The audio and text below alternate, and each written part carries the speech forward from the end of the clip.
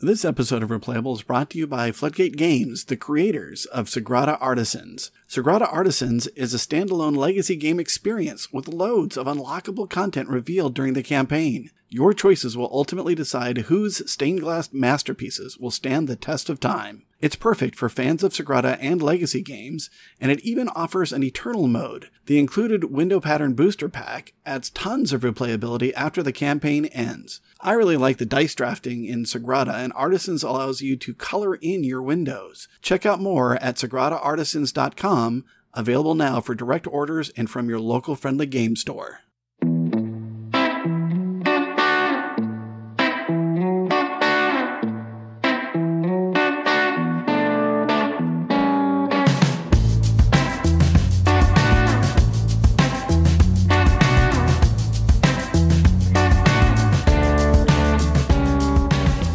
Welcome to Replayable, where we go into depth on our favorite tabletop games that keep us coming back again and again. I'm the start player, Todd, and today I'm joined by Megan and Dave. For our 11th episode, we are doing one for ourselves by talking about San Juan. It was designed by Andreas Seyfarth and was originally released in 2004 by Leah Ravensburger, with artwork by Franz Vohwinkel.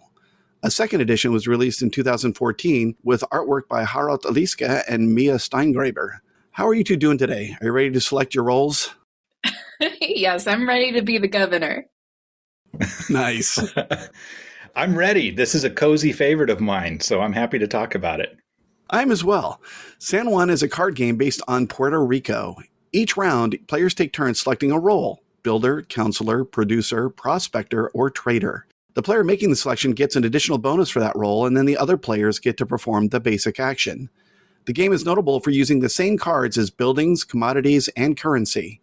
Victory points are earned exclusively by building. The game ends at the end of the role selection turn, in which any player has constructed her 12th building after all players have had a chance to follow the builder role. Tell me about your history with this game.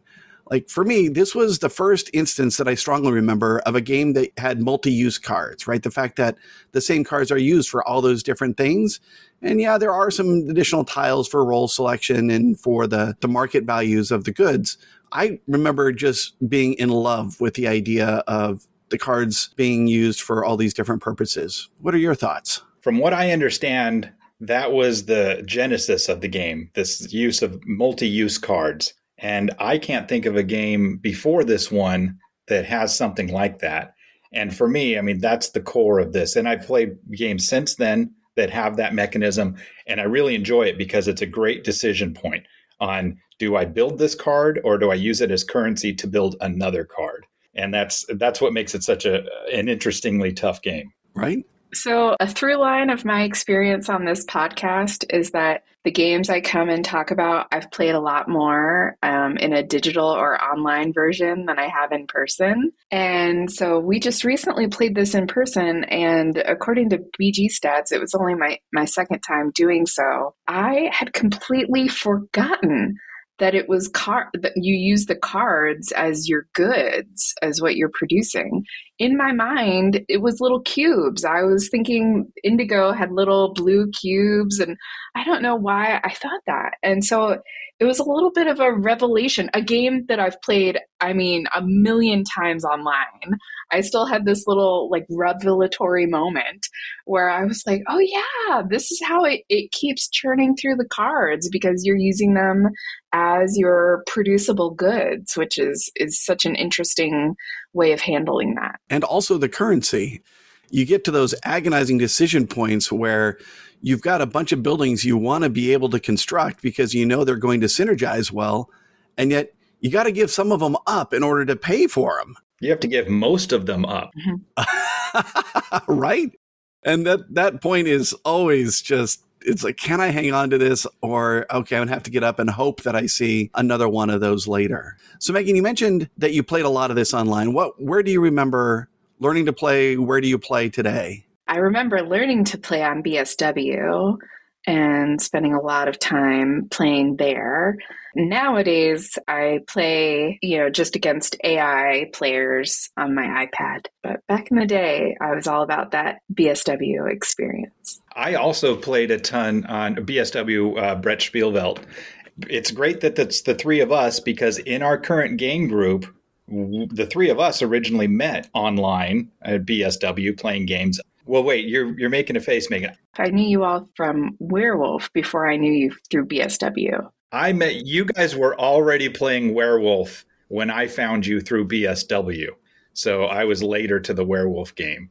Fascinating. Okay.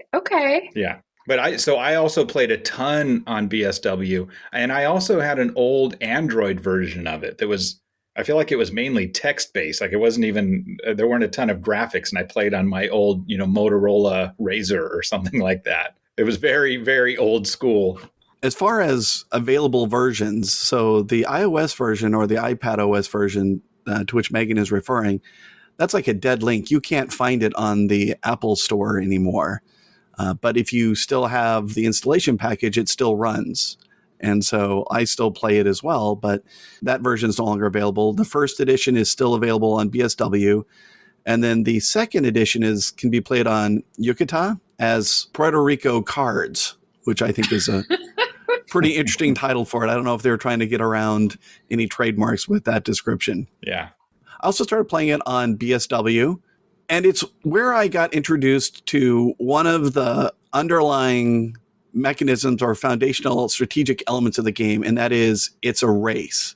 Like I had found an early combo that I loved and I felt was unbeatable, and that was an early prefecture. And then you go for all violet buildings, and because you're getting those extra cards from selecting the counselor action, you're able to get that engine going. You're seeing a lot of cards. You're likely to find a city hall. And so when it works, it's really great. But I went up against this guy and he just schooled me. And he schooled me like 4 times in a row, and we get in again. Then I finally get my magic combo.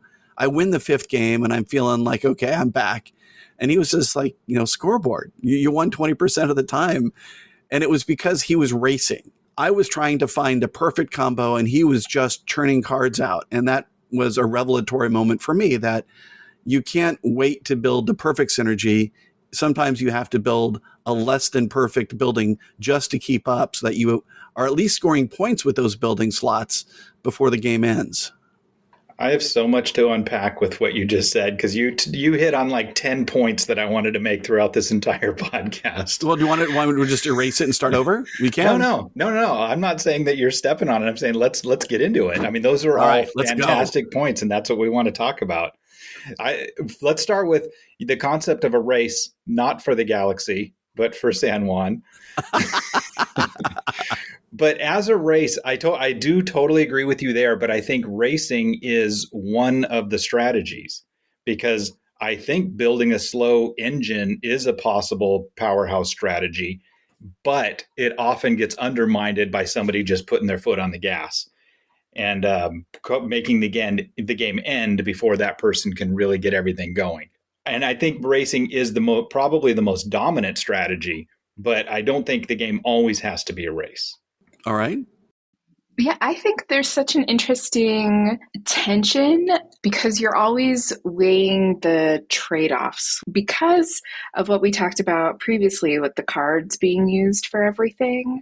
Not only are you having to give up, I want to build this. Oh no, now I have to spend other cards I want in order to build this.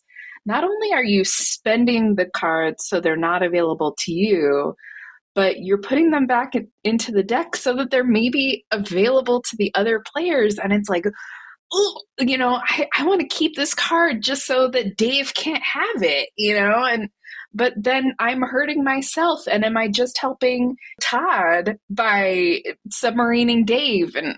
And that tension, having to make those little decisions is what keeps this fun years after we all originally learned to play it. And I do think there is that tension of, do I just want to get something built all the time versus do I want to build something that is moving towards a goal and is getting my engine going? And can I delay knowing that hopefully later this person who's been spending and maybe building all of these low point value buildings that aren't really going to help them, that later I'll be able to build and I'll be able to build what I want during turns where they won't be able to build because they don't have the budget for it. That's a good point. Yeah, that touches on, I think, one of the key aspects of the game, I think, is tempo. Mm-hmm. And then, like Megan's saying, when to just drop a 1-point building or a 1-cost building, or when to hold off for a 3 or 4-cost building.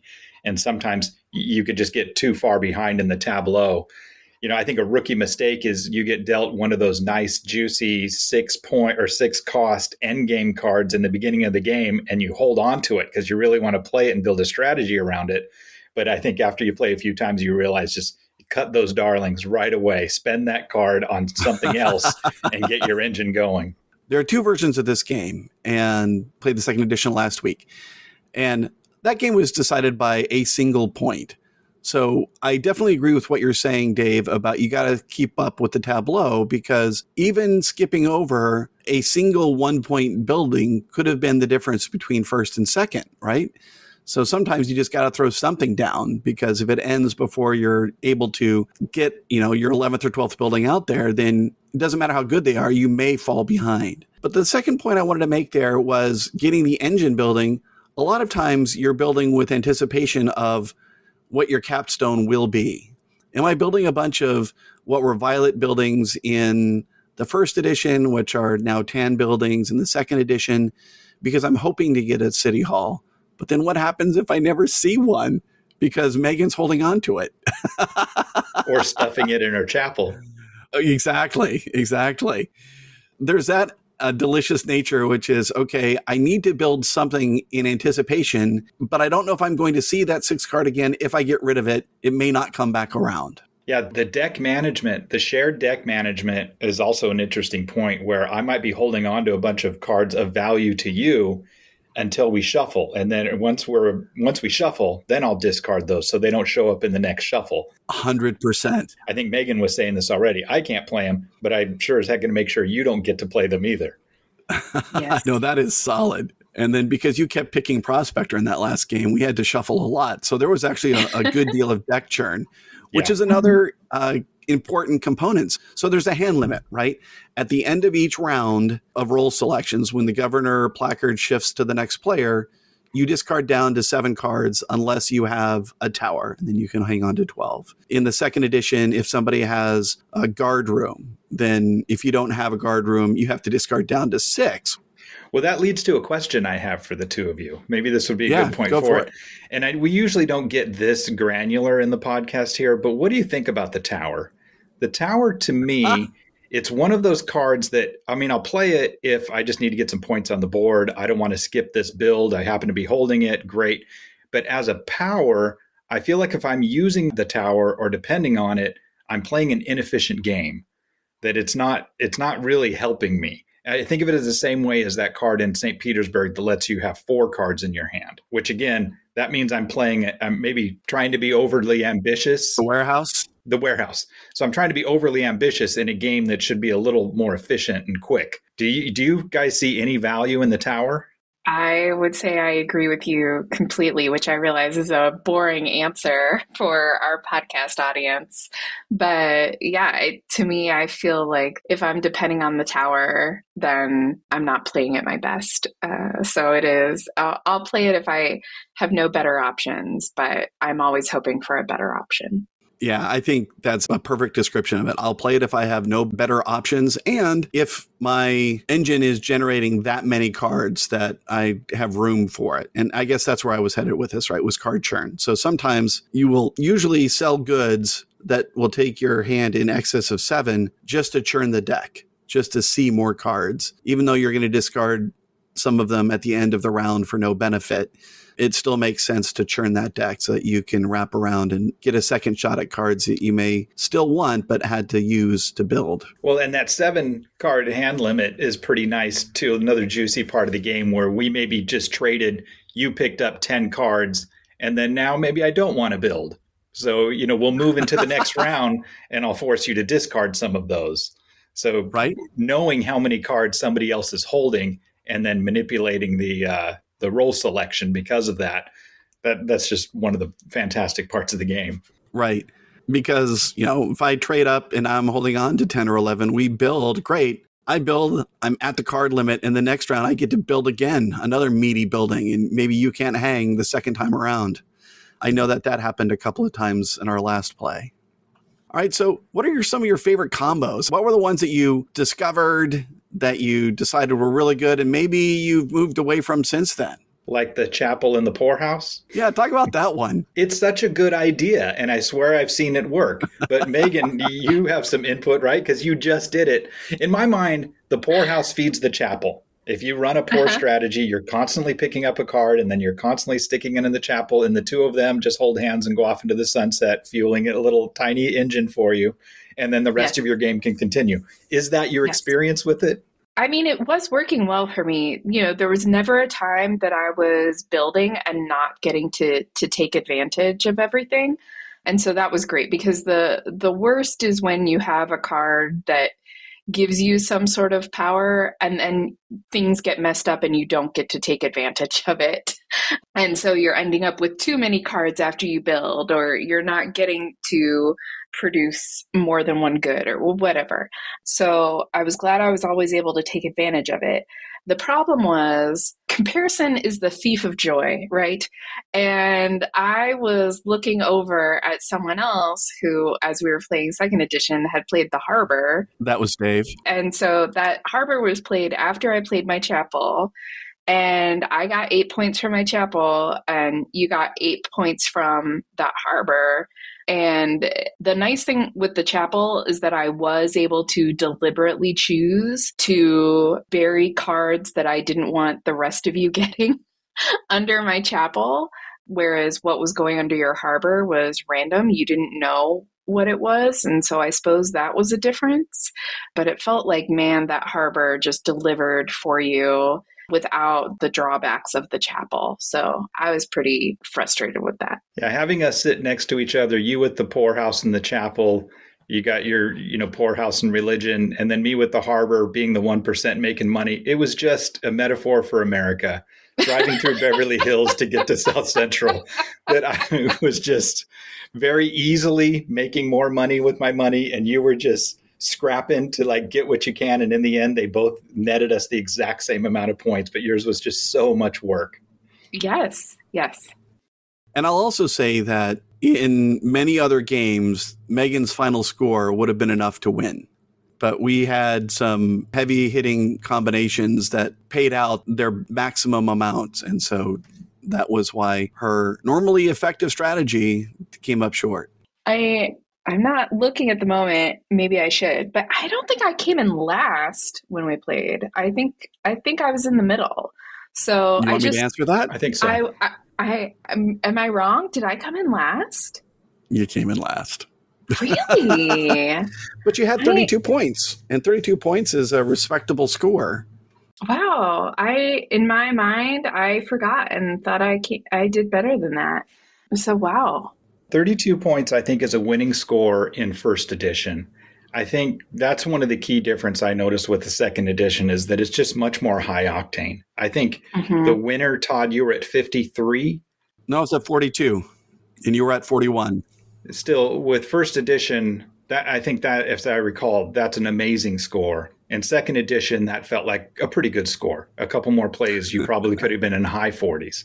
It's just because it's so much more of a point salad, is that if I have to compromise these cards to play this card, that's fine. This card has a ton of value too. And there's a lot more cards with a ton of value. Whereas first edition, I don't need the crane. I don't need the archive. I don't need the tower. There's a bunch of these flyover territory cards where I'm looking for, really, we're all looking for the same 10 cards to build our tableau with.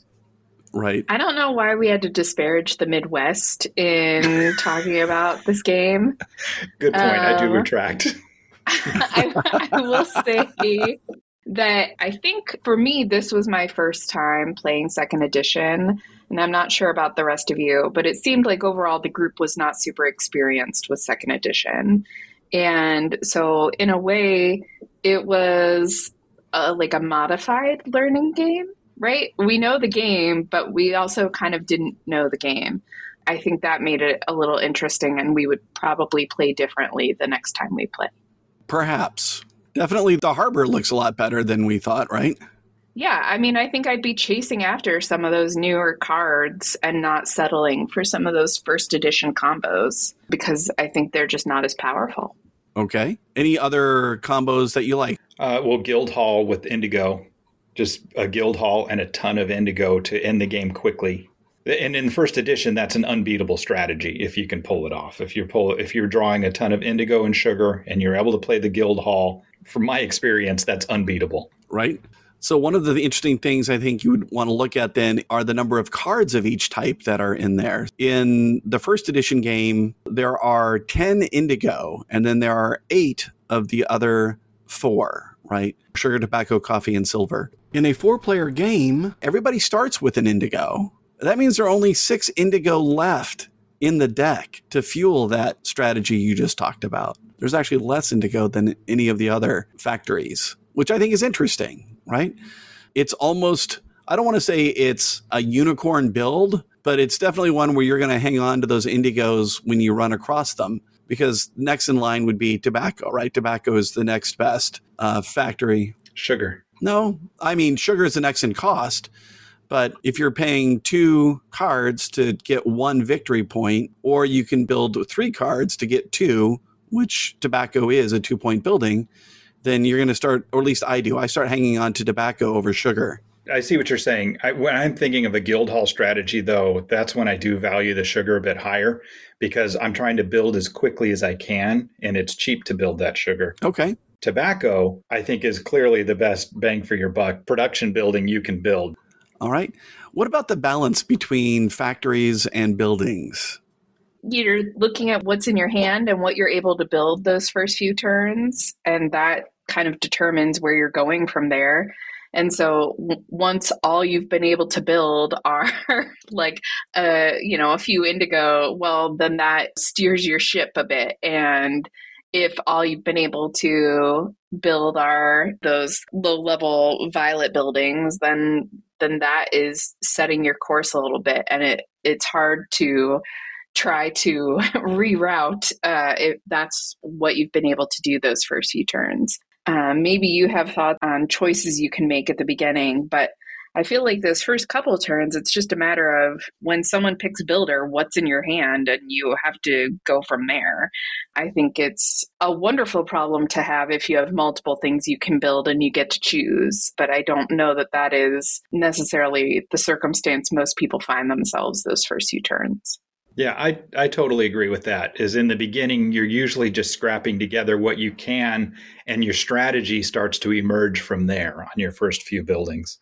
And we were just talking about combos, and then there's the tempting, but usually ultimately damning market combos. Right. When you're getting an extra card because you're producing 2 things, and an extra card because you're shipping 2 things, and an extra card for shipping. So like the market stall, the market stand, or whatever they all are, you think this is going to be such a great engine, and it's so expensive to get it up.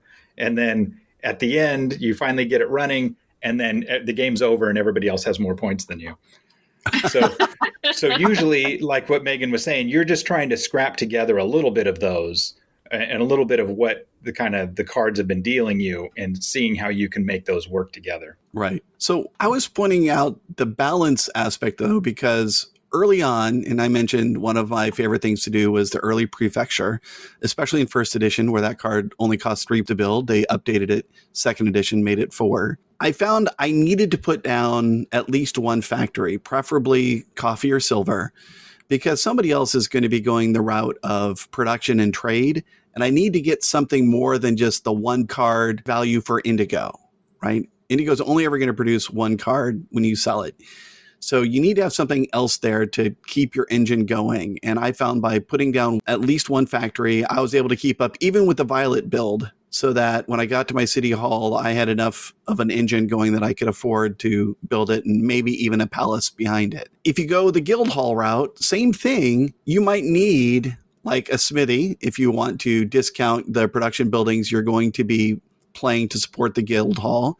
You might want a prefecture. So if someone does counselor, you pick up that second card, or you have more opportunities to find and keep those Indigos. You can definitely get the ideal game where all you do is build the support buildings, find the 6th building and cap it off, and get a ton of points. But statistically, that's rare. So I think that there's a nice balance between deciding how much of the other style building you need to keep the engine going. And then, of course, we have the stepchild of all this, which is the triumphal arch. I almost never start out a game thinking I'm going to build the triumphal arch. I usually end up with it because I couldn't find one of the other ones. So what do you think about that? I think this whole topic was just for you to talk about how you beat us with the triumphal arch last time. I mean, I'm getting to it. Sure. Yeah. Yeah, and that's an interesting combo because the monuments you build to get there don't generate anything. They're not engine cards. They're just points. So it's so hard to build. That hero's nice. You pay 5, it gives you 5 points. That's so nice. But it doesn't give you anything else as the game goes. So to plan on that and then play the arch at the end, of course, it's a ton of points when you pull it off, but you have to have an engine going before that point to fuel building those cards. And you did it well. That engine was, I had 2 additional factories, right? I had a coffee and a silver. So while other people at the table, and I don't want to step on the player count discussion, but somebody that round was probably going to be producing or trading. And so by having those factories in place, it enabled me to have that engine to go that route. And it was more factories than I would have built for City Hall, not as many factories as I would have built for Guildhall. So I definitely agree with what you're saying is you have to get a second production building out, maybe a third. I'm not as enamored with silver as you are. I think that 5 cost, especially early in the game, is just way too heavy. And I don't think the payoff is there. That's where I said I'm always looking for tobacco. If that can be your second or third building, I think you're in pretty good shape.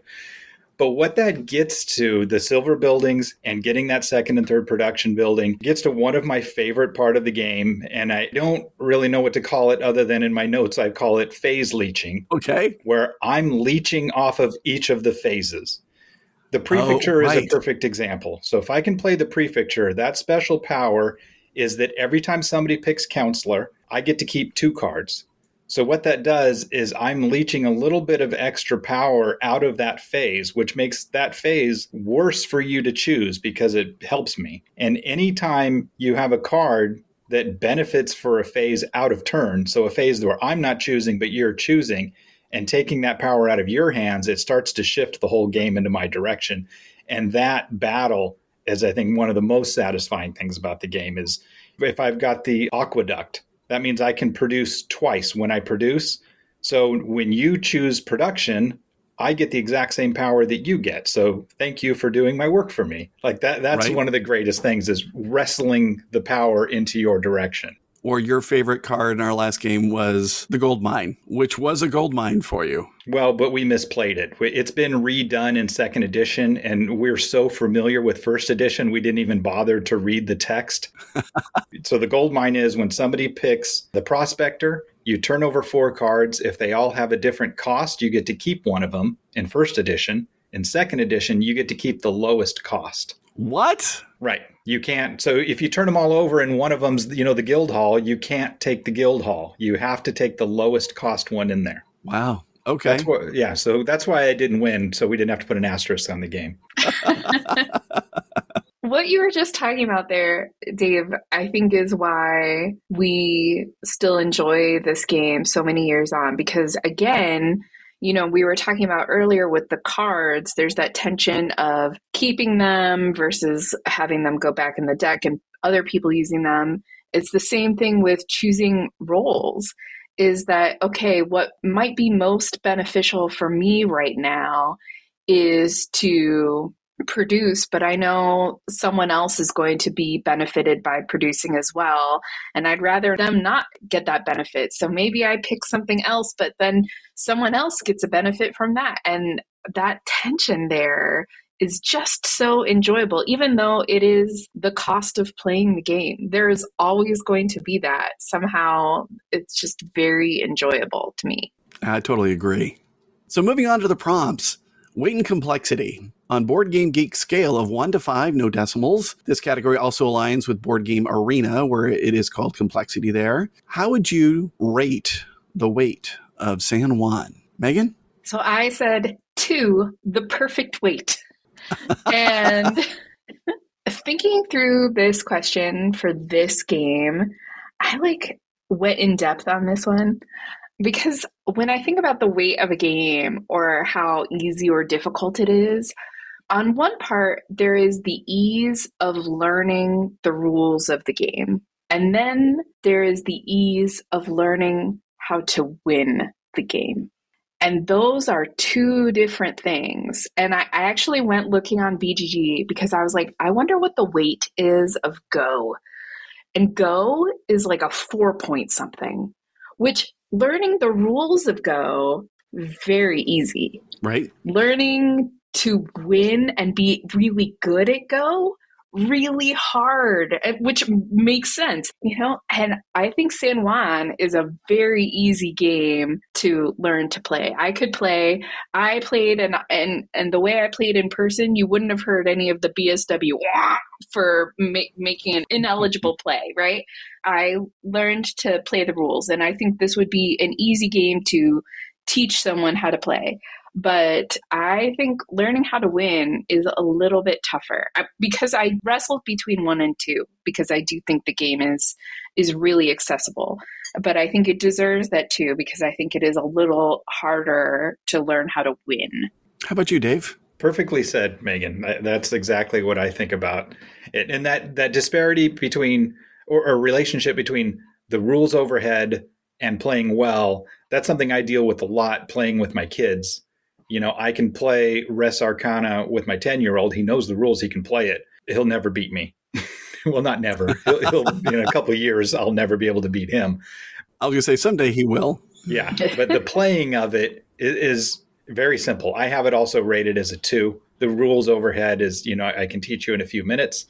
And then as you're drawing the cards, the text on the cards, if you bother to read it, unlike we did with the gold mine, but if you bother to read the text, it's very straightforward and easy to follow. So even if you don't know all the cards that are coming, you can still, muddle your way for the first few games, fairly easily. So, and that's why I said in the beginning, it's, a cozy favorite of mine. That's why I give it a 2. It's just that great, I'm not going to be overburdened, but I'm still going to get a nice, meaty, enjoyable game to play. Right. And perhaps unsurprising, I also have it as a 2. And I feel a little bit embarrassed by that because this is one of my favorite games of all time. I love this game. The mechanics are straightforward. I still love the fact that cards are used for almost everything. And yet it's only a 2, right? I feel like as an experienced gamer, I should like heavier games. That's not true, though. As a card-carrying OG member yourself, you shouldn't be ashamed of it, too. You're looking for those games. Minutes to learn, a lifetime to master. You want those 4-page rules, although the rules are longer in this one, but a 4-page rule book that I'm going to play for 20 years and still be enjoying. And pretty much have been playing this for at least 19 years. So it's a 2 for me, but I still think that's a great weight for the game that it is. So moving on to strategy. Do we want to talk about how much opportunity there is for strategy here? Same scale, 1 to 5. Dave, why don't you lead us off? I think strategy is a little tougher on this one. I'm thinking that it's a 2 in that it's just very tactical. Like what Megan was saying earlier is you're going with the best of what you can do based on what you're holding right now. There are times when you are very specifically building towards a strategy like the Guild Hall, or I'm sure there's more strategies in the 2nd edition that we haven't found yet. But overall, you're just kind of winging it as you go to try to put it together. And certainly there's strategy on the role that you're going to select, as we were talking about too, on, how does this affect the other players versus how does it affect me right now? But overall, I think the strategy is fairly low, which is another funny one. Low complexity, low strategy, favorite game. That doesn't give us any gamer cred, but I don't mind. Yeah, I also said a 2. But my next comment in my notes was, does learning the cards count as strategy? Because I have no memory for which cards I should be looking for. I just don't remember. I'm like that goldfish and I see the guild hall and I'm like, oh, right, this card's in here. I could be working towards this. So I forget about those things. And I'm certainly not thinking about, okay, there's so many of these cards in the deck and I see that, however many out on the table. So can I go for this method or not? And I think that when we were at the table last week, there were people selecting the counselor role looking for specific cards. And I never did that because I never had specific cards in mind that I was going for. And I think, clearly, since we've already covered the fact that I came in last place, other people did better than I did because they had that familiarity with the deck and knew what the possibilities were. So I think having that familiarity helps, and that's why I wouldn't give this a 1.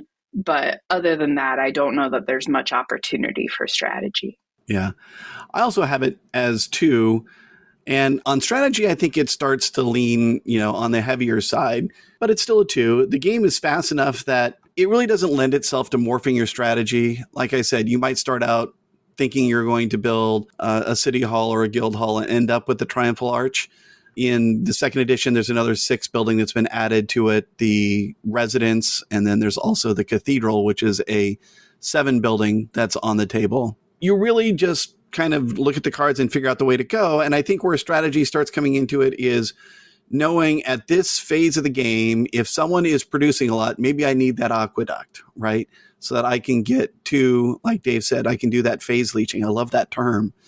And if I get an aqueduct, maybe I'm looking for the well that gives me a card if I produce 2 goods in the same turn. That's not a combo that I set out to start the game with looking to build. It's a 2, and I think it's, again, for how long the game lasts, and we'll talk about playing time in just a little bit, I think that's the right rating for it. On to luck. How much do you think luck plays a factor in this game? And I'm expecting some higher numbers this time around. You're leading the witness. I totally am. I luck, it's a 3 for me. I mean, it does... It's a card game. Card games inherently are going to have luck. It depends on what you draw. I have definitely really had nothing else going and built a bunch of production plants, and in the end of the game happened to have some money and drew that guild hall and went from 12 points to 32 points, by the play of my last card. So I've definitely lucked into that. But on the other hand, there's enough luck to where if you are, like we were just talking about, if somebody's fishing with the counselor, usually if you're fishing, I think you're in an upset condition in the game. Is if you're looking for a specific card, I think you're going down a rabbit hole that you may not pull out of. So yeah, it's kind of you play the hand that you're dealt. And because of that, luck is, I'm not putting it at a 4 or 5, and maybe I should, but I'm just, because I think in the end, the better players tend to win, but I'm going to put it at 3. I think 3 is a solid luck rating, and that's what I gave it as well. I think that overall, long term, the better players are going to win. However, I do think you can have these one-offs where the cards just decide. So I think there's opportunities for anyone because of that. Yeah, I should say a 4. I want to say a 4. And I think for a starting player, they might think luck was a 4 on this because of the cards and the luck of the draw. And, if you get the right thing at the right time, then great. But there are so many ways to churn the deck and to get vision on a bunch of different cards, whether we're talking about the counselor role selection or the gold mine or other cards or combos like prospector with library, right? There's another option for you to get 2 cards just doing the role selection, and no one else gets a chance to phase leech unless they have a gold mine. So once you understand how you can see a bunch of different cards, that brings luck down. So yeah, I think ultimately for at least experienced players, it's a 3. If you're learning the game, you might feel it's worse. And also because of the phase selection. So there's 2 major components of the game. One is your card play, and the other one is your phase selection, which we haven't talked about that much, but there's no luck in that. Right? I mean, the governor rotates, and you, when it's your turn, wherever your turn order is, you get to choose what we're going to do next. And that's all open information, no luck. And so I think that's what helps balance it, because you could be getting poor card draw, but if you master that phase selection as you go, you could probably turn it into a good game. That's true. Yep, I think that's exactly right. Yeah, Megan, I remember you had a great sequence where I think we chose Builder the last time around, and you were like, I can't build the thing I really want to build, but I don't want to build something and lose the cards. And then you realized you were able to pass on that because you were getting governor. And so we had all just spent our money on a build, and you led the next round. You picked a builder. You were able to build the thing you needed for your engine. And the rest of us were like, pass, pass, pass, because we couldn't do anything without the cards that we had just spent.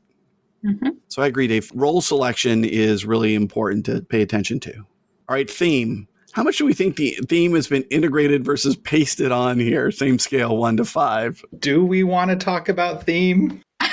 Yeah, let's go ahead and do it. I mean, this is like colonialism was really big for the world a few hundred years ago. Well, actually, more recent than that. Colonialism is really big for board gaming 10 to 20 years ago. There's a ton of games about colonialism, and this is in the heart of it. And, it comes from Puerto Rico. Puerto Rico, I mean, this tries to take the elements out of a little bit. So you have an indigo factory, doing air quotes that you can't see in a podcast. Really, it's an indigo plantation, and we know who was picking the coffee. We know, where the sugar was coming from. And that's all, you just can't escape it. It's baked into the game. It's baked into the theme. Right. Yeah, I agree entirely. I think the game, because it doesn't have workers, it's got, those defenders out there, but I think it's so clear. And I will say, I said for this, how integrated is the theme? How important is the theme to this game? I think it's like a 1. Honestly, like I would play this game. I would play these mechanics with a different theme and be perfectly happy with it. I don't need this. And so it's a bummer to me that this is the theme. And there is that awkward feeling of, in researching for this podcast, I was looking and I saw an image that was the BSW interface for this, and it like warms my heart. And I hate to think that what I feel that affection for, there's people that are like, oof, all that does is make me feel hurt, or like people are viewing me as less than or whatever. That is absolutely not what I want. So I would love it if there was another theme, another option for this, because you can't explain away the theme here. Right. Well, how about putting it in space? What a great idea. The only bummer is I don't love space theme, which I'm not sure if we've ever discussed that, but it's not my fave. Well, there's the new version of Puerto Rico where it looks like they're trying to distill out some of this. I mean, I just don't know how you take colonialism out of 1800s Puerto Rico. I don't know if it's even possible, but I haven't played the new version to see if all they're doing is just changing the colors of the bits, or if there's more to it. Yeah, I haven't either. I do know that there were some production issues with the first run of that game. And so they were already facing an uphill battle, and they didn't do themselves any favors with that one. I was going to say, I just think about when we talked about Wingspan, how the theme there fits so perfectly with those mechanics, and the synergy between the two makes the game more fun. You don't feel that way about the theme here. I think even if we set aside the problematic nature of it, which I don't really think you can, but even if you could, I don't think you're saying like, oh, producing and shipping these really sings. It really speaks to me. Like, I just don't think that's what's going on here.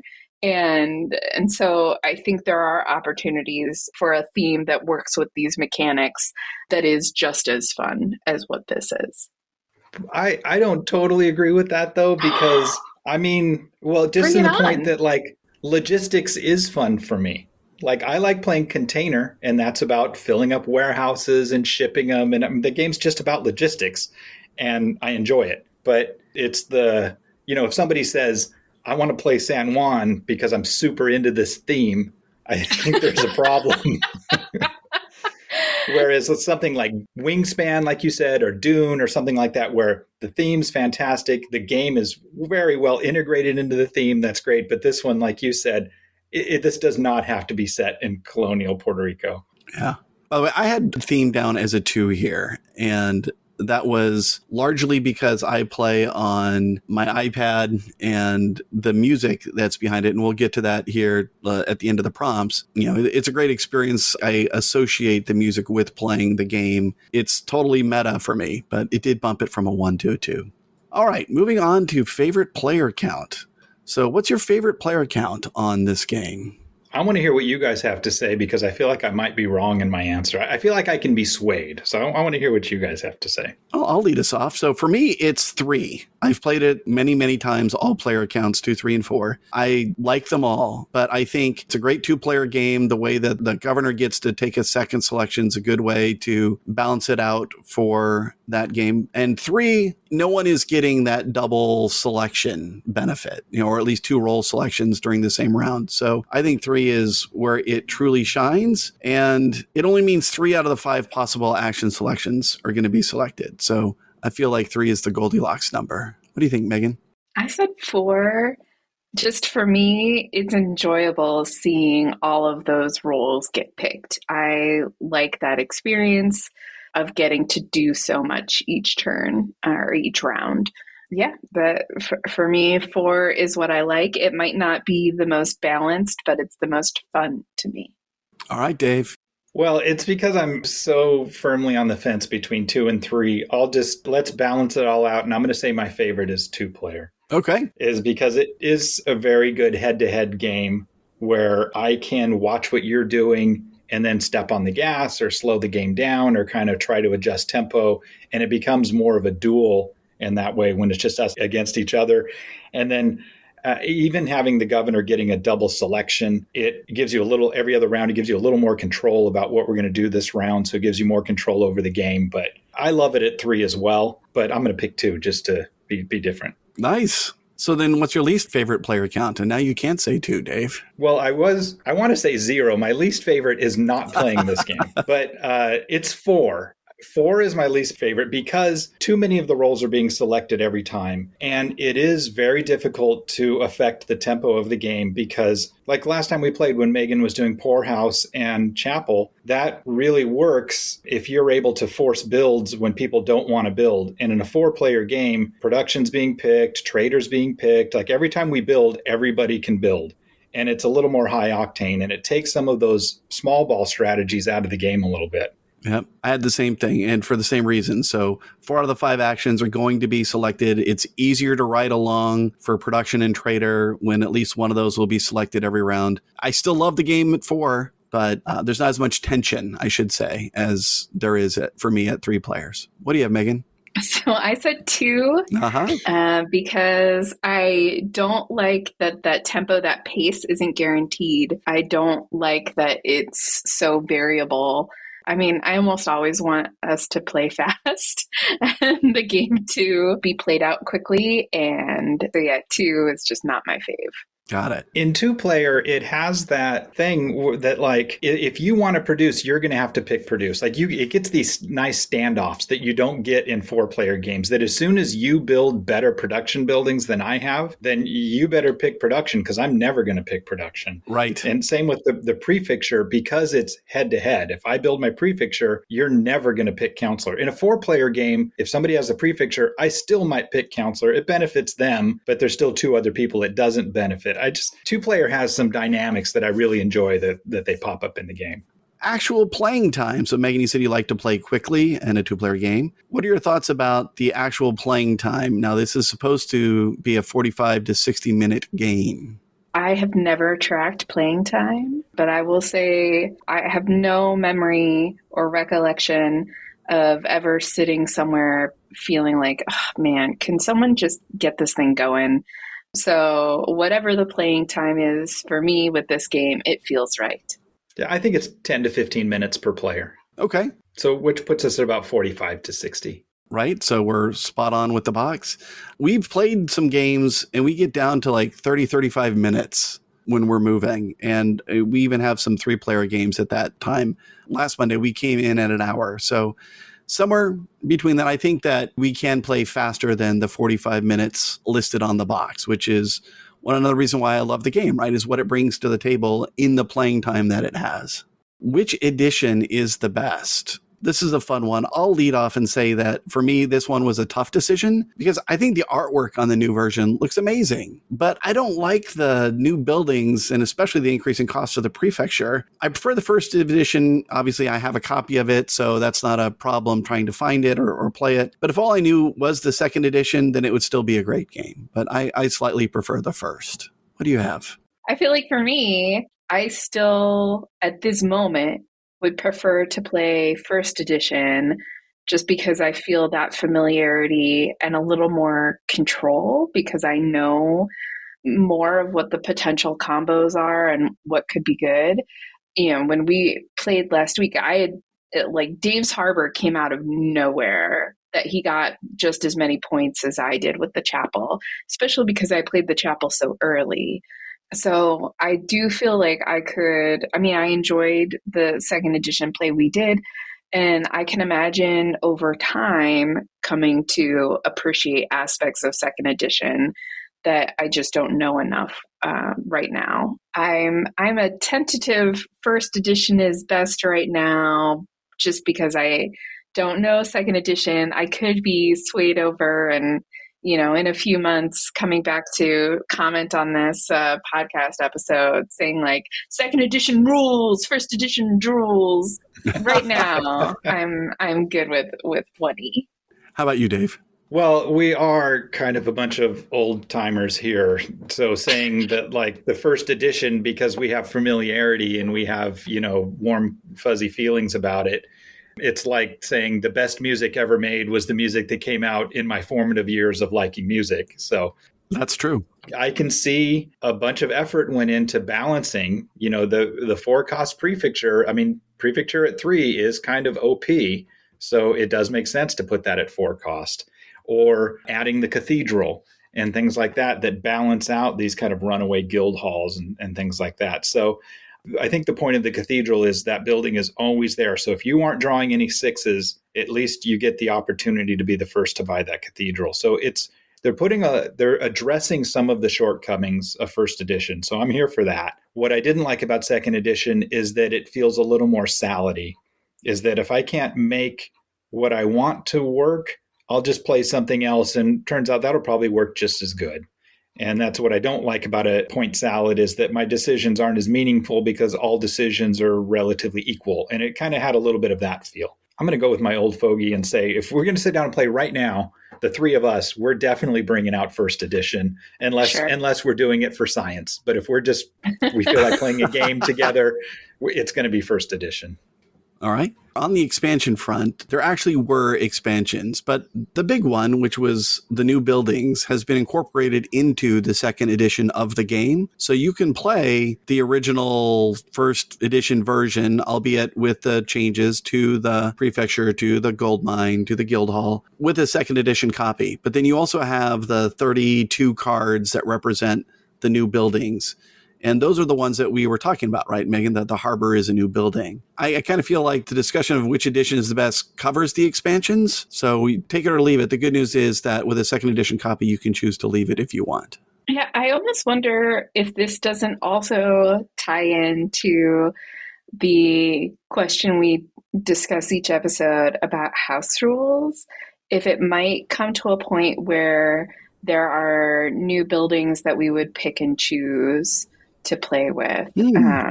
And so it might be like building your own little Dominion set we build our own little San Juan set where we pick certain cards and others to leave in and out. So let's jump over to it. I actually think that's a great idea because I do fear with the second edition, and I haven't done the card counts, but with the expansion in the second edition, how much is the deck being diluted? And, you know, if I'm trying to play a specific strategy, is it harder for me to see those cards that I need to pull this together? And I would love the idea of a modular expansion like Dominion, where you're building a 70 card deck or 80 card deck or whatever it is that we're going to use from, and we're using these 7 factions or whatever it is to build that deck. I would totally be here for that. Did I just come up with a house rule that Dave likes? Right? Yeah. I mean, it would be tough to house rule it that way. I guess you could every time divide it out like you do Dominion and decide which of the, sets we're going to use. But yeah, I'm here for that because I fear the second edition is so diluted and so salady. I think that might take that out, but still give some variety and balance that second edition was looking to do. Interesting. I will point out that in the new buildings, they also include some additional factories. So it's not just all new buildings, but they also do add factories to try to maintain the balance between an agricultural approach versus a construction approach. Any other house rules you'd consider? No. I like the tension of this game as is, so I'm good with it.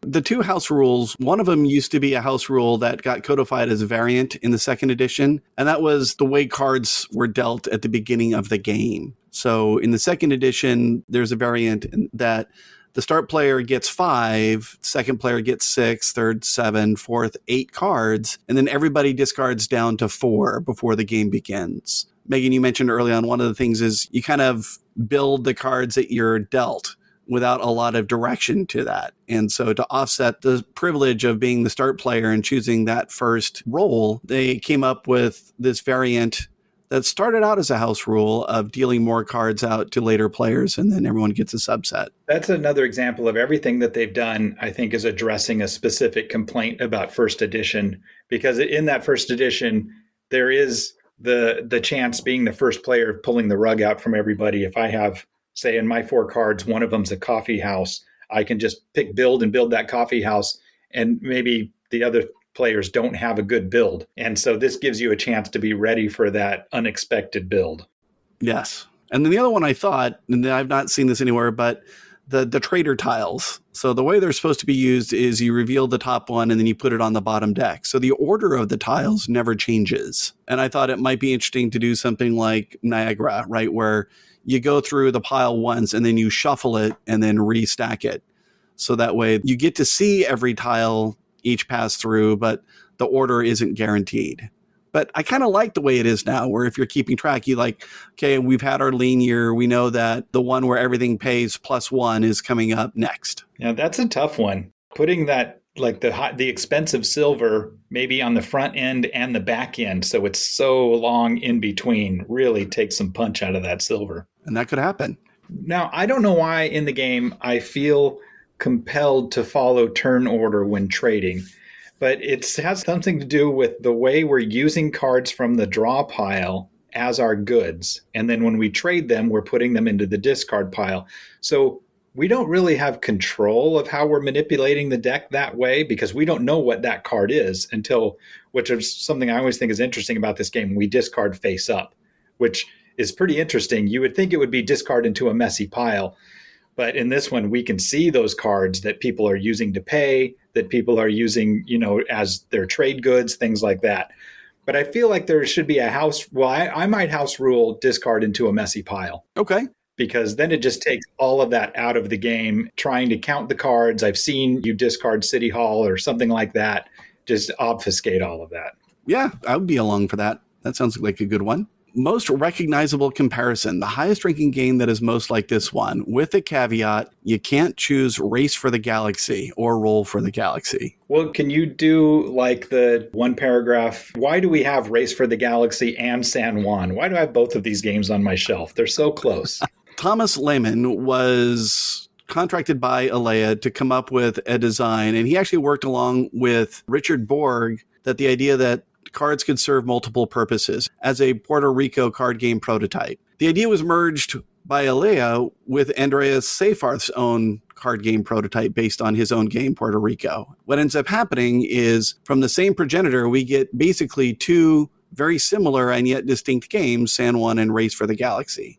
And I'm saying you can't choose the obvious sibling here.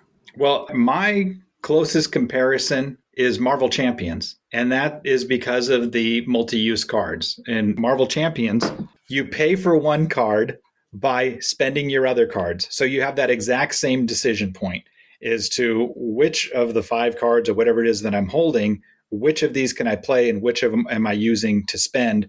And when you spend them, they're pretty much gone forever. There might be a reshuffle in there, and just like in San Juan, there might be a reshuffle. You might see it again, but for the most part, you're giving up on seeing that card unless you get lucky. And so that decision point feels very similar in Marvel Champions that it does in San Juan. Okay, that makes sense. Megan, what did you have? I had Seven Wonders. And again, because you're playing cards, but also because what you are playing can impact the people around you. And so there's that tension point of, am I helping? I mean, this is good for me, but it's also good for them. And so is it actually as good for me as I'm thinking if it's helping them too? And so because of that, I think they share that tension, and that's the common point.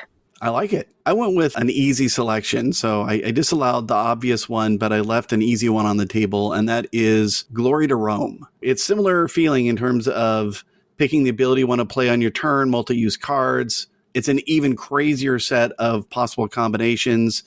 Unfortunately, the game is really hard to find, right? It's been out of print for a long time, and there's even a Grail version that was kickstarted out there. It has been re-implemented by Uchronia and then Motainai, but Glory to Rome is still my sentimental favorite, even with its cartoonish artwork out of that family. Maybe especially I love that cartoonish artwork. Right? It's great stuff. Yeah. Less recognizable comparison. What's another game a little more off the beaten path that reminds you of San Juan? I'm going to say a fine little game that we, for some reason, never play. It's on my shelf. It's staring at us every Monday night when we play, but Mission Red Planet. Okay. It's a role selection game. It's kind of the heir apparent to Citadels. It solves, I think, some of the problems with Citadels. And that role selection, it has a little bit of a similar feel to the San Juan role selection, but it's basically Citadels meets El Grande. And we are launching rockets to Mars and playing area control up on Mars and using our role selection to make that happen. Okay, this game needs to be played. I'll refresh on it and let's play it. It's been taunting me for a few months now. Like, why are we not playing this game? All right. Megan, what'd you have? I will say I had a really hard time coming up with anything obscure as a comparison. Everything I was like, maybe this is outside of the BGG top 750 or whatever. And it was always like 300. And I was like, no, everything I can think of is too well known, too accessible. I was thinking about Citadels, but I don't really care for Citadels. And so I'm going to say St. Petersburg. I feel like St. Pete's, it feels like a very similar vibe, came out, I think, the same time period, or at least feels like it sure did. I have BSW memories. And I think there is that same, how is what I'm doing impacting the other players? And so, yeah, another comparison. But frankly, I could have also said that for most recognizable comparison. But there you go. I think that's a fantastic choice. So it was actually the same year, 2004. And I will say both of these games, San Juan and St. Pete's, I'm like, oof, playing with Todd and Dave. Okay, I'm going to lose. So for me, there's a comparison of these are games that the two of you, I have a sense of that you have the deep knowledge for these games. So just as a personal note, they're comparable for that reason. Both of those games, they definitely feel like when we sit down at the table, it's Clash of the Titans. And it's everybody knows the game well, everybody plays well, and when we start, it's anybody's game. Yeah. But I would throw you into that. I would certainly throw Paul and Greg into that too. I think everybody's competent on both of those games where it could go either way. Absolutely. So for my less recognizable comparison, I went with a game called Oh My Goods by Alexander Pfister. Multi-use cards, engine building, and the game ends when you build your 8th building. Just be sure if you're playing that one to use the updated rule set that then plays one more round, so you get a chance to fully run that engine. In the first edition of the game, it ended after the 8th building, and there was a bunch of feedback that said, I finally built this engine, but I didn't get to see it do what it was supposed to do. So then they updated it, and you run one round through everything, and then most points wins. Good choice. So if this game is being played at game night, what do you want to play afterwards or beforehand? Because I realize San Juan is a little bit of a lighter game. What game would you want to have a double feature with, either before or after San Juan? Is Puerto Rico too obvious? I'll allow it if you want. I'll go a little more general, and let's just stay in the Aaliyah series, because that 2004 vibe when Aaliyah was King of the Hill, and just pulling any one of those out, Princess of Florence, Taj Mahal, any one of those, I think goes well in that OG Aaliyah vibe. Yeah, good call. For me, I'm thinking let's do like a BSW theme night. So games that I used to play on BSW, like play some Fearsome Floors, which I love, which is a totally different vibe, but in my mind is just connected by being played on BSW. So yeah, or Cartagena. Oh, yeah. Or any of those would be fun for me. Well, the three of us have done that exact thing, right? I remember we've had 2 theme nights. We played a night of 10s where we played a game that each of us had rated a 10. Mm-hmm. And then we've done BSW nights, right? Mm-hmm. I think we played Paris. And Shrill Steel. Uh-huh. And the segregation game. Cafe International. Cafe International. That was the one game, even more than Puerto Rico. We're like, this is inappropriate, you guys. Yeah. I will say that is also a game I play on my iPad regularly, and I just make sure I don't play it in public. Right? That needs a retheme. That could be easily rethemed. You can't put the cats and dogs at the same table, rather than you can't put the French and the Dutch at the same table. Yes. Let's just stop there. But yeah. I'm going to go with a game that I would like to play before San Juan, and then I'm going to pivot off of Glory to Rome, and I'll say Innovation, which is another game by Carl Chudik. Nice. There's more multi-use cards and engine building. It's a little heavier. I love the dogma actions in there and the way that you splay the cards in different directions based on the powers and the age of the game so that you see more of the icons and build your engine that way. Very nice. So if you like fill in the blank, then you're going to like San Juan. What do you think? I think if you like the Cosmos 2-player series, if you like that weight, style, that kind of game, you're going to love San Juan. Though it plays, 3 and 4 players, it fits right in there with Lost Cities, with Jambo, with Hera and Zeus, and that whole Cosmos 2-player line. If that's your speed, then this game's definitely for you. I mean, I said, if you like games you used to play on BSW, you'll like this game. I think there is that old-fashioned, I don't know that someone being introduced to this game right now is going to be like, yeah, this is a hit. It's really clicking with me. I love it. Maybe I'm wrong, but I think there is a nostalgia factor that really makes this game, something I have affection for. And so I think if you like games from this time period, but somehow you haven't played this yet, you're going to like this. I agree. That's a good one.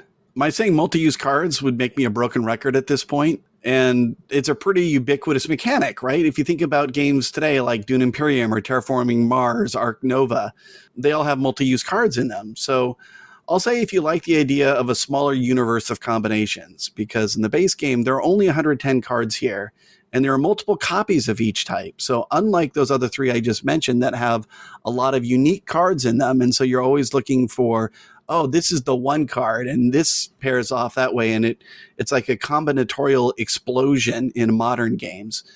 If you like that idea with a smaller universe of combinations, then we might want to give San Juan a try. So if you don't like fill in the blank, you're not going to like San Juan. Did you have a different answer for this? Yeah, if you don't like colonialism, you might not like this game. Straight up fair. Like we talked about, it is hard to separate the theme from the game. It only takes one extra moment of thinking about it to say, I'm running slaves. That's baked into the game. So if being aware of that theme or playing a game that's even flirting with that theme, I would say, you'd probably stay away. You could go play Race for the Galaxy. Right. Megan? Well, while I certainly agree with Dave there, I would also say that this could be a tough game to enjoy if you are someone that when you are learning, if you are playing with experienced players, there's that tension of if they know the deck and you don't, they just have an advantage and you are going to be at that disadvantage. You're not coming at it at equal levels. And I think there's people for whom that sort of thing is just a deal breaker. They don't want to play unless they feel like they're on the same level as the other players. And so they don't want to play if someone knows the deck and they don't. So I think if you know that about yourself, I think this might not be the game for you until you also learn the deck. Fair. By the way, I feel that same way about like Terraforming Mars, because I don't fully know that entire deck. And when I'm playing with Paul or Al, they do. And I definitely feel like I'm at a disadvantage. And the scores would reflect that. And that's true of just about any game with a deck of cards involved. Twilight Struggle is the same way. And Paul, one of our game members, he's very good at, playing a game once, and now he remembers every card that's in that deck. And I've played Twilight Struggle a number of times, and I still don't have a feel for, the Suez Canal is coming up, or this one's coming up. And it's part of that game is if you don't know the cards, you're not going to do well. This one, I think you can do okay as you're learning the cards, but knowing the cards definitely helps. Yep.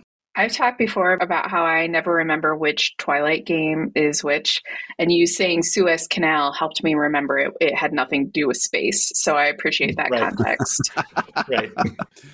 Agreed on the theme point. I'll also add role selection, where sometimes the best choice is the one that helps everyone else the least. We talked about that being a source of tension in this game. And there are going to be times where you don't have an obvious choice for what you want to do. And so it ends up being the least helpful of what's left. If you would rather focus on, your actions on things that you can do for yourself and not pay as much attention to what other folks are doing, then this may not be the game for you. Did this replace a previous game for you? And I'll just start out by saying it pretty much replaced Puerto Rico for me, because I was playing on BSW and I didn't like the scripted feel of BSW. Everyone was very experienced with it, the random players that I would jump into games with. And I was making all of the rookie mistakes, and they were almost shaming me out of the game. And one of the things that I really liked about San Juan is that, particularly because of the playing time being shorter, it was easier for me to jump into games and learn how to play it, and there was more room for personal expression within the game. So for me, it basically took Puerto Rico off my radar. Yeah, that's my answer too. I have not played Puerto Rico in years, and because of those flaws, it does have a pretty much scripted opening. It has what sit left of the new player problem. And Puerto Rico, in particularly, no fault of the game really, but it did have a kind of a toxic fanship on BSW. And it is a difficult game, even after you're experienced with it. It's a game where you can make a selection that benefits somebody much more than it benefits you, and you don't necessarily see that right away. And people would tell you about it. And so that made it tough to learn the game and get into it. But that's more about the community that was playing it. That's not necessarily a fault of the game, other than the fact that it is easy to make decisions that really benefit other people more than you can see up front until you're very experienced at the game. So I agree. I would rather play San Juan over Puerto Rico. And Megan? Sure. Yep. Everything that was just said. I will say, I do think it is interesting to me in the board gaming world how many situations there are where there's a game and then someone makes like a more card focused version of that game, or a more dice version, focused version of the game.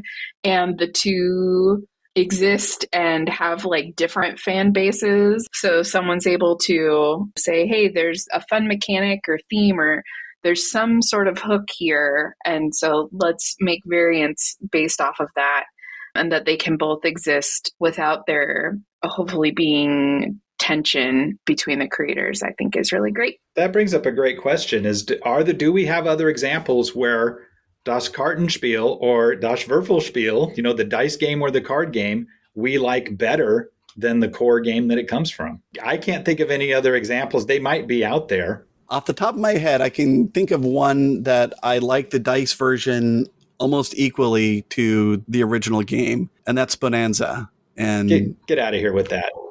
Bonanza Würfelspiel. It's fun. But Würfelspiel is great. But Bonanza is part of your DNA. I don't even believe that. I don't even think you believe what you're saying. I think it's because in the Würfelspiel version, you have something to do on every turn, right? And in Bonanza, you do have the opportunity when it's someone else's turn to make a trade with them, sure. But there's no guarantee that even happens. Whereas at least in the Wurfenspiel, you can look at it and say, okay, they rolled something here and that is something I can use. Yeah, I do agree. That dice game is a great addition to the Bonanza line. I'm just giving you a hard time. Oh, no, it was totally warranted. I'm going to pipe up here and say that our friend Han Clinto made a dice version. He made Pirate Dice, which was the dice version of, I have no idea what Robo Rally, is that right? Oh, you might be right with that. Yeah. Yeah, I don't remember what the game was that was based off of, but I'm happy to shout out our friend. Nice. Well, yeah, if you've got a successful board game, then you turn that into the card game version comes out, the dice version comes out, and the duel version comes out. Like, I'll take Seven Wonders Duel over Seven Wonders any day. Good call. Mm-hmm, So where is our Puerto Rico duel? I guess that's just San Juan. Right? It's interesting, and this particular one has come full circle, right? So we have Puerto Rico as a progenitor, and then if you look at Race for the Galaxy line, so you have Race for the Galaxy, which is the card game version, and then they released New Frontiers, which was the board game version of the card game version of the board game version. We were so baffled with New Frontiers. We're like, don't we already have this game? Because it's because of that exact progress you talked about. I thought you were going to bring up basically Puerto Rico, the dice game, which is Roll for the Galaxy. Right. I didn't even see that connection until just now. So it has it all in there. It does. I look forward to listening to you talk about Roll for the Galaxy. I will not be on that episode. Oh, come on. I'm going to drag you along for it just for the dissenting voice. So has this game since been replaced? And if so, by what? Not for me. Nope. Not for me. I mean, almost Race for the Galaxy. I mean, that's the one that really went for that title. But Race for the Galaxy is a bigger game. It's great in its own way. I spend a lot of time in that game fishing for the cards that I need. Whereas in this game, like we talked about, it's about making compromises as you go. Whereas Race, I feel like it's about fishing for those cards and using them. It's a very different vibe. I still really like it, but it does not fire San Juan. And I agree. I mean, I've tried a lot of other games with multi-use cards, right? From Bonanza to Frosthaven. And I keep coming back to San Juan. So I love the mechanism and I love how it's been implemented in this game. So soundtrack, what music would you like to listen to while playing this game? Well, at the risk of being as culturally insensitive as the board game Puerto Rico is, and I really don't know, this might be because I have a Cuban artist in mind, and maybe that might be super offensive to listen to Cuban music while playing a game set in Puerto Rico.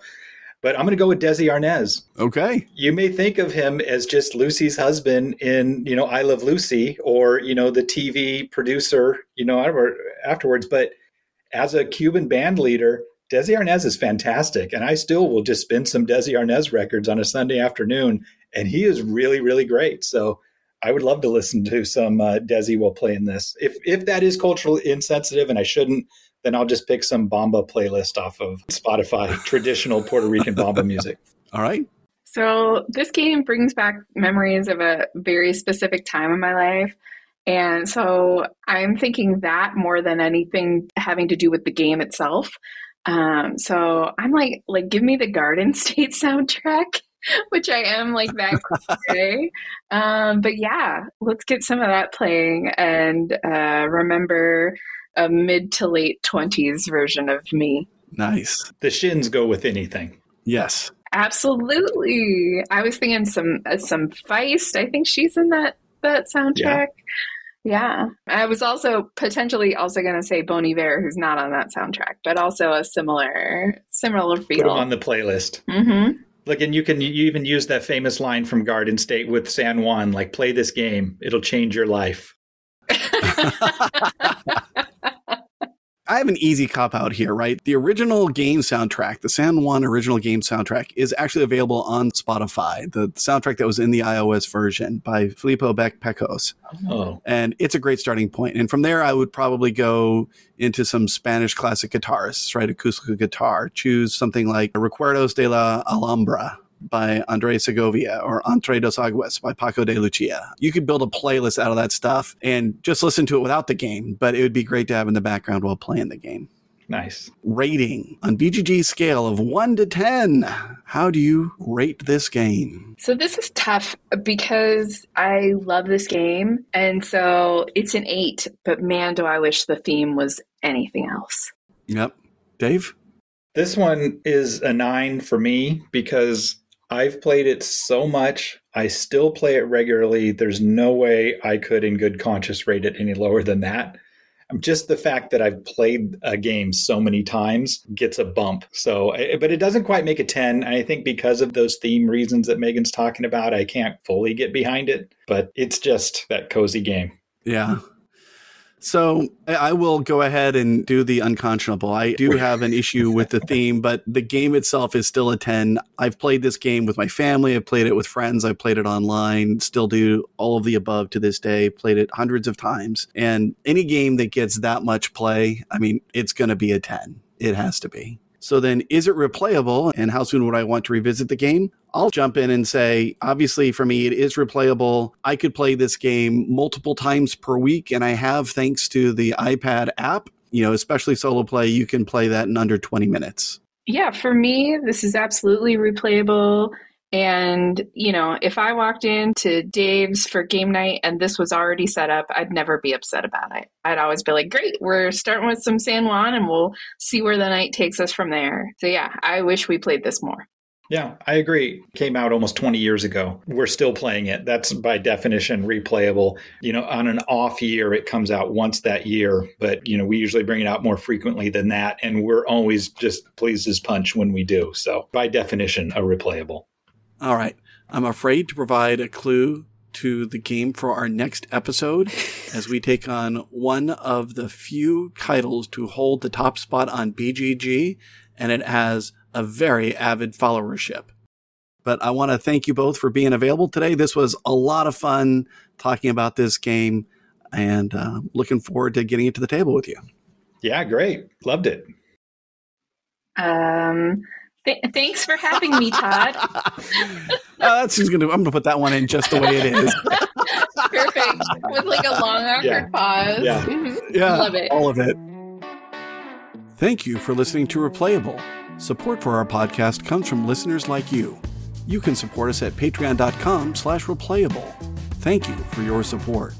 You can find us online at replayable.fm, on Twitter as replayable.fm, and on Instagram as replayable.fm.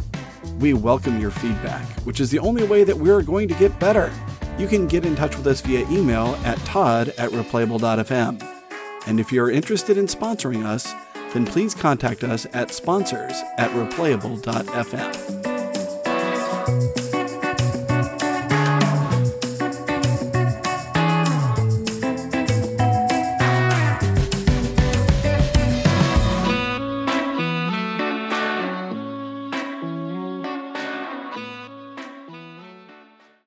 This episode of Replayable is brought to you by Floodgate Games, the makers of lasting games like Sagrada Artisans.